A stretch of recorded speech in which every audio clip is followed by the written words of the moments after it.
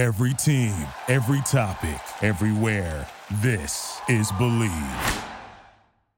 This is the Charity Stripe on the Mightier 1090 ESPN Radio. And now, this is the moment you've all been waiting for.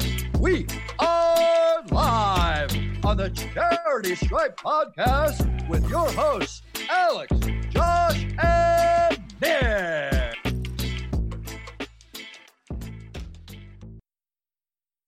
We're back, baby. It's a Charity Stripe. Pitch free throws because they are free. Joshua Fisher, Alexander Tossman, Rocktasopoulos, DJ Nicky Snacks, Kreider, right here on 1090 on our podcast. We're doing the whole shebang. Go follow us on Instagram at the.charity.stripe or on Twitter at _charitystripe _. Go check out our show on Stadium, the Stadium app, airing Fridays and a couple times throughout the week on Saturdays and Sundays.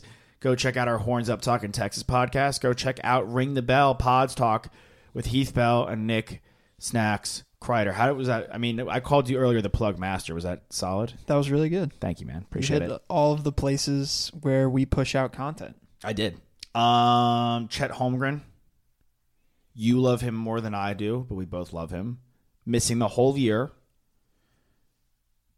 Ligament damage in his foot. First of all, a Lisfranc injury. Thank you. I was that not happened gonna get that. in Pro-Am play in the summer. This is a tricky injury. Sometimes it depends on it's a ligament injury, but it can be more severe when you have broken bones as well. You might have to get surgery if you have it. This is based off of Cleveland Clinic's breakdown. Nice. Most people wear a cast or a boot for 6 to 12 weeks, and it can take a year or more to return to intense exercise like running or playing sports. I think that last sentence is the thing I want to focus on here. But I want to contextualize this injury. Well, you made a face. No one can see this because you're listening to us on the radio right now, but you made a face when I mentioned that the place where the injury took place was in a Pro-Am game. Yeah, I did. You want to guess why I made that face? Can you guess what my stance is on this whole Pro-Am summer ball? Well, this on the heels of what we like to call the block herd around the world, where Kayvon Thibodeau got hurt in a preseason game against the Bengals on a cut block from Thad Moss, which is a legal play. Yeah. But he will now be out and joining the Giants in the middle of the season, as opposed to starting the season off with them. Sure. Chet Holmgren will miss his first season as an Oklahoma City Thunder player. We won't see him until maybe 2024 of January. It's a big man. You said it. Like it takes time to get back. He's a big man. It's his foot. It's a ligament in his foot. If it's not his knees. Like knees are horrible, but like you're mostly just sorry. I'm supposing here you're really scared now. Yeah, about his career because it's a big man in an injury. Yeah, on the foot. Of course. But I'm making the face because people are like they shouldn't be playing in these games. Why not, dude? What are we doing? Okay, cool. I'm with you there. I love the competition. He's going after guys like stole LeBron. My F Putin bracelet and didn't think I was going to notice that. By the way, no, I'm wearing it. Okay, in solidarity. These guys can't play until they get to the no, dude. They have to be playing. They have to be rolling. Well, we can't enjoy watching him in Summer League and not enjoy watching him in these Pro-Am games. Injuries are going to happen. Guess what? I roll out of bed weird. Sorry. Like, if it was such a big deal, the ownership of the Oklahoma City Thunder would contractually make him abide by not playing in these Pro-Am games. He should be playing in these Pro-Am games to get... He's playing... Who's he playing with? Look, he got hurt in the game against LeBron. He's playing against the best of the best. Paolo versus DeJounte, we're not sitting here going, oh, Paolo shouldn't be playing ahead of his... No, we're saying, good, get him into the fire. Like, anybody who's coming out and saying these guys should not be playing in these games, I'm not going to say doesn't know basketball, because I hate that. I'm going to say needs to reevaluate and reassess their opinion on that situation because these guys need to be playing consistently. Yeah, okay, so here's my whole take on it. Sure. Chet Holmgren. Not a guy in high school or in college that got frequently hurt like, say, a Harry Giles type of guy, right? Or a Michael Porter Jr. Harry Giles was broken before we got him. That's a good point.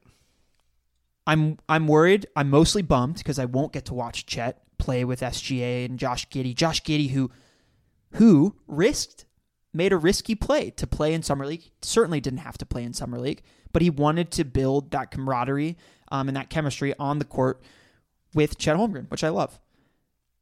So now he won't play year one, and you're probably right. He is probably going to join the Thunder in January of 2024. There are two guys that missed their rookie seasons, and that because of injury, learned what the NBA lifestyle looks like, got ingratiated into the NBA culture, and then their sophomore season, which was really their rookie season, play-wise, they won Rookie of the Year. Blake Griffin and Ben Simmons. When did we see Zion? We didn't see him right away, did we? No. We did not. No. I don't mind that. So, no, but I just want to say, like, Blake Griffin, different than Chet Holmgren, his style of play was above the rim. So I don't necessarily think that initial injury had... I mean, it affects, of course, his long-term health. But Blake Griffin also played a brand of basketball that is completely oppositional to Chet Holmgren. So the way that Chet plays makes me less concerned with his injury because he's not playing above the rim all the time, especially not on the offensive side. On the offensive side of the court, and he's a tremendous rim protector without having to get off of his feet. He's got incredibly quick feet. He's got incredibly long arms in a nuts wingspan, so he can reach the weak side. He can reach the weak side on blocks, and then offensively, like, the burst is needed. I mean, we look at a guy like KP and what his burst was before his major injuries. Damn it. In comparison to what it is now. That sucks. But Chet Holmgren, he is already a really good shooter. He was a great shooter in college. Great shot blocker. Decent playmaker. He's a very underrated passer. So I'm not necessarily worried like long term right now. If another injury happens as soon as he comes back, okay, then I'm really going to be upset. First and foremost, I'm going to be upset. Ben Simmons is a completely different story because we know that guy doesn't love basketball. Chet Holmgren loves basketball. Wow. That guy's going to do whatever it takes to get back on the court. So I point to both of those guys. They both won Rookie of the Year after they missed their initial year in the NBA. And I think that why can't it be the same for Chet, and why can't he have an incredible NBA career after that? He plays, he's going to be great, I think. The KP comp was what I was going for, so that's why that's why I made that bum face. But again, KP, I think, plays a different brand of basketball than Chet. Pre-injury, he was aggressive with his body going to the rim. Well, he's a little stronger, more confident in that regard. Bigger, broader. He's a little more built. Yeah. Even though he was also kind of gave the string bean. I think Chet's aware of what he is. He's a very self-aware player, if that makes sense. Like I've pointed at people, we all have pointed out issues of him being a physical player. Like, or can he, like, what's going to happen when he's guarding Embiid? Right. And Embiid's backing him down. But I don't think he's unaware of that. Yeah, what happens when Embiid backs anyone down? When Giannis backs anyone down? You can't guard those guys. Yeah, they dunk on your head. They're unguardable. The Embiid is Giannis, they're unguardable basketball players. But he can stymie a guy like Gobert. We give Gobert a tough time, who has no bag. I saw this clip today with T-Mac. It was great. It was T-Mac and Gill. And Barnes and Gobert has no, what were they saying, offensive bag? Yeah. Yeah, obviously. Well, that's what they were saying is like what they were like, what does he do in the offseason? I thought that was like no, like I was like probably conditioning and lifts. He's a rock. He's an unbelievable athlete. But where's like agility, quickness drills? The guy, one of the other guys was catching lobs. One of the other guys like, where's your hook? Where's any kind of post move? And a guy like that, Chet could. Yeah, but now he's playing on the Timberwolves, and you don't want to give Rudy Gobert a touch in the post. That's counterproductive from an offensive standpoint. But you want him on the court, though. I'd rather him work on how about a weak side jumper? How about a 15-footer on the weak side? You want him on the court. Yeah. You just gave up all that. That was like their overarching point, which I thought was great. And we'll get back to Chet. Their overarching point on Gobert was you gave up all this. I don't even know how old this clip was. But my overarching point is you gave up all this for Gobert. You gave up a superstar caliber trade package for Gobert. You honestly, what they did was they screwed the Knicks. They set the value at Gobert so unbelievably high, and Mitchell's value is higher. They screwed the Knicks for getting Spider Mitchell at a reasonable cost. And Gobert needs to be on the court. If you've traded all that for that guy and he's not, you can't play him on the court in the last 5 minutes of a game. He's paid to be a two-way player. You can't. Dude? Would you be if you were the? This is my gripe always with the Jazz for the last 5 years, and I feel like you always had a soft spot for them. Yeah, we're looking at a banner of Donovan Mitchell in our studio right now. Well, both of them disappointed, to be honest. To say what it is, like Donovan Mitchell was not. He didn't become the defensive player or developed as the defensive player we all thought he would develop as. We know he has that dog in him. He just kind of lost it this last year and got worked against the Mavs. I mean, you saw that. He's still an excellent scorer. I think for him, it's like he can he's still not a Dame level scorer though, like where Dame can get away with playing crap D, kind of. Yeah. Well, Dame kind of get away with it. Kind of. I mean, he was paired next to CJ McCollum, who is also for the longest time who also is not a good defender. Yeah, I mean that's not good. Just not a good pairing in general. No, both small. Yeah, offensively electric though. Yeah, both are awesome. I mean, they looked at Pelicans team I think it was a great place for CJ. Going back to Chet, though, it's unfortunate for the Thunder. Look, the Thunder have so much draft capital, but it gets to a point where you have to turn the draft capital into players and get competitive. It's not like you can't just hoard this stuff. Like, Jalen Williams could be exciting. We'll see. I'm not holding my breath necessarily on him. It's SGA and Giddey. Could it not work, though? The draft picks? Yeah. Well, I look at it this way. I mean, he usually doesn't, though. I look at it this way. Every single year, if we evaluate the draft class, the depth gets better. Because on this planet, guys are just getting better and better at basketball. That's the point I wanted to delve into. Thank you. What if, and they're just essentially just taking as many shots as first and second round picks as they want and getting them on their rookie contracts. I mean, they can do that. Here's the deal, though. This is the thing. And it's as long as you have your staple guy, right? And if it's SGA, okay, great. If you think you can win with him at the 1, then you just kind of surround him with the most talented pieces that you can. And it sucks, though, because it pushes the timeline back with Chet's injury, for sure. And now you're going to have to make some decisions, right? Well, yeah, it pushes the timeline back. Like, it pushes the timeline back for the Thunder. And here's the thing about the Thunder. Like, look at the picks after those guys. Keegan Murray's like already much pretty thrown in my face. Like, Jabari Smith could have been was going to be the number 1 pick. I love Mathurin. We love Jaden Ivey. Look at the draft class last year. Like, almost every pick hit in the top 10. If you're picking at number 2 and you flop, like, it's a huge miss because you could have taken all these good guys. Remember, Jesus Christ, we see him every day. Jay Williams. Yeah. People don't remember he was a second overall pick and played 1 season because of that gruesome freak injury. Yeah. Very different, not on the basketball court. But my point is the picks after Jay Williams in 2002, Dunleavy, Drew Gooden, Nicholas DeJuan Wagner. Who? Yeah, exactly. Nene, Chris Wilcox. And then finally you get to 9-10, it's Stoudemire and Caron Butler.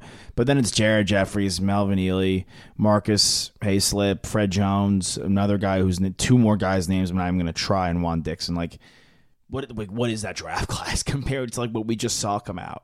Tayshaun Prince, late in the first round. Yeah, no. Like, but my point is like gone are the days where like you hit 3 or 4 guys in the lottery, and then maybe later, like maybe you hit on a couple, maybe you hit on a Manu or a Tony Parker. Right. So many more of the guys that are being drafted in the first and second round nowadays that are being drafted at all are hitting. Who are the last 4? The last 4 MVPs. It's Jokic, Giannis. Yeah. Second round pick, non-lottery. Like, this is where we're at. Yeah. You know what I'm saying? Like, there's talent, like you're saying, there's talent every which way you turn. So, yeah, they have so many opportunities, but I'm looking at it from the perspective of Chet. And look, I think he'll come back fine. We're hoping he comes back fine. But in a worst-case scenario where it is a big man, it's a foot injury, and we've seen this before. We've been a part of the song and dance before. Mm-hmm. And again, devil's advocate to that, the science, the medical, the rehab, all that's gotten better. Way better. You'll look at that thing, and not that it's always going to be hindsight 2020, but you will look at that and be like, oh my God, I missed out on a guy like Mathurin or a guy like Jabari who would have fit well in Oklahoma City, and he would have. Jabari would have been good in Oklahoma City. Yeah, actually, quite honestly, he's a good shooter. He's a good defender. Quite perfect in Oklahoma City almost for what they've got going on there. And he doesn't demand the ball. Not that Chet does. Chet definitely doesn't. Yeah. Neither of those guys. Neither of the, like Paolo was probably the worst Paolo fit of the three. The worst fit? The three in Oklahoma City. Not that he's a bad fit. Yeah, but you've got, right, you want the ball in Giddey and SGA's hands. Always. And even more so, it's like, okay, we're looking at a young guy like Trey Mann. We like what he can do a lot. Like, sure. Those are touches for him that get taken away if Chet demands the ball. I will say, I think Williams can run kind of like a weird, like, 0.3. I'm like kind of excited for him. Is that weird? Am I like reading the tea leaves too much? Nah, I think everyone was excited for him, and then like everyone was so excited for him. I was like, okay, let's watch this guy and really see what he can do. But he shoots really, really well, and he's always in the right place on the court.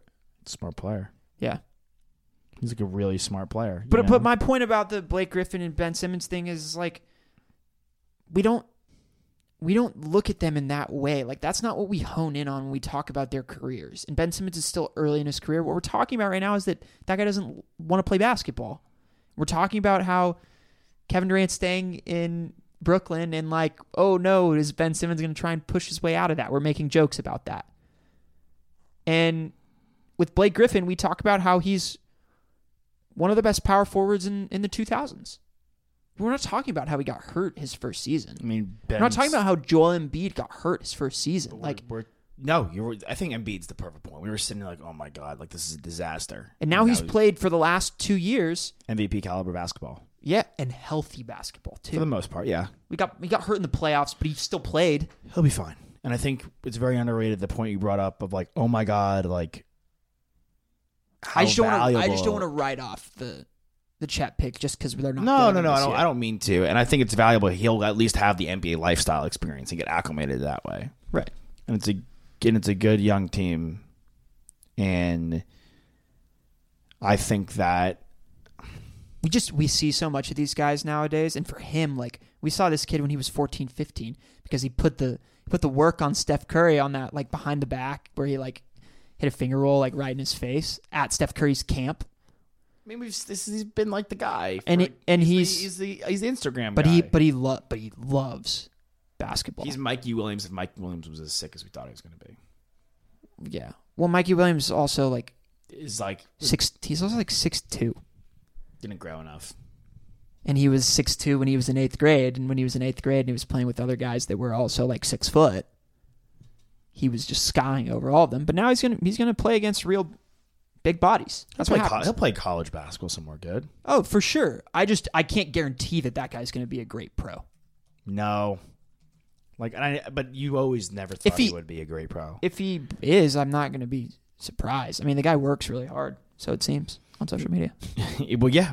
Everybody. Where is he at right now in the rankings? He's number 20 in the rankings. I don't know. He might not even go to college, dude. Oh, he might go to an HBCU. Which would be really interesting. I think ultimately he'll go to USC, but he might go to HBCU. Yeah, we'll see. Speaking of LA, really quickly, Pat Bev, do you like him? And does him going to the Lakers matter? Do I like Pat Bev as a player, as a person? I think he's the package of Pat Bev. I hope he gets a documentary made about him because I think his journey to the NBA, like. He's a smart man. He'll make his own yeah. documentary. I like Pat Bev for what he is. I don't want to like overextend what my take is on like the Lakers and their shot at a championship just because they have Pat Bev now. It doesn't matter. It doesn't move the needle. I think it's good that they got off of THT's contract because I think he's not going anywhere. Okay. Meaning like. He was touted to be, when he was 19, that he was going to be like a guy that could really contribute on this team and be a true starter, and he's not that. No. Maybe at his best, he could be a guy that better than Reeves?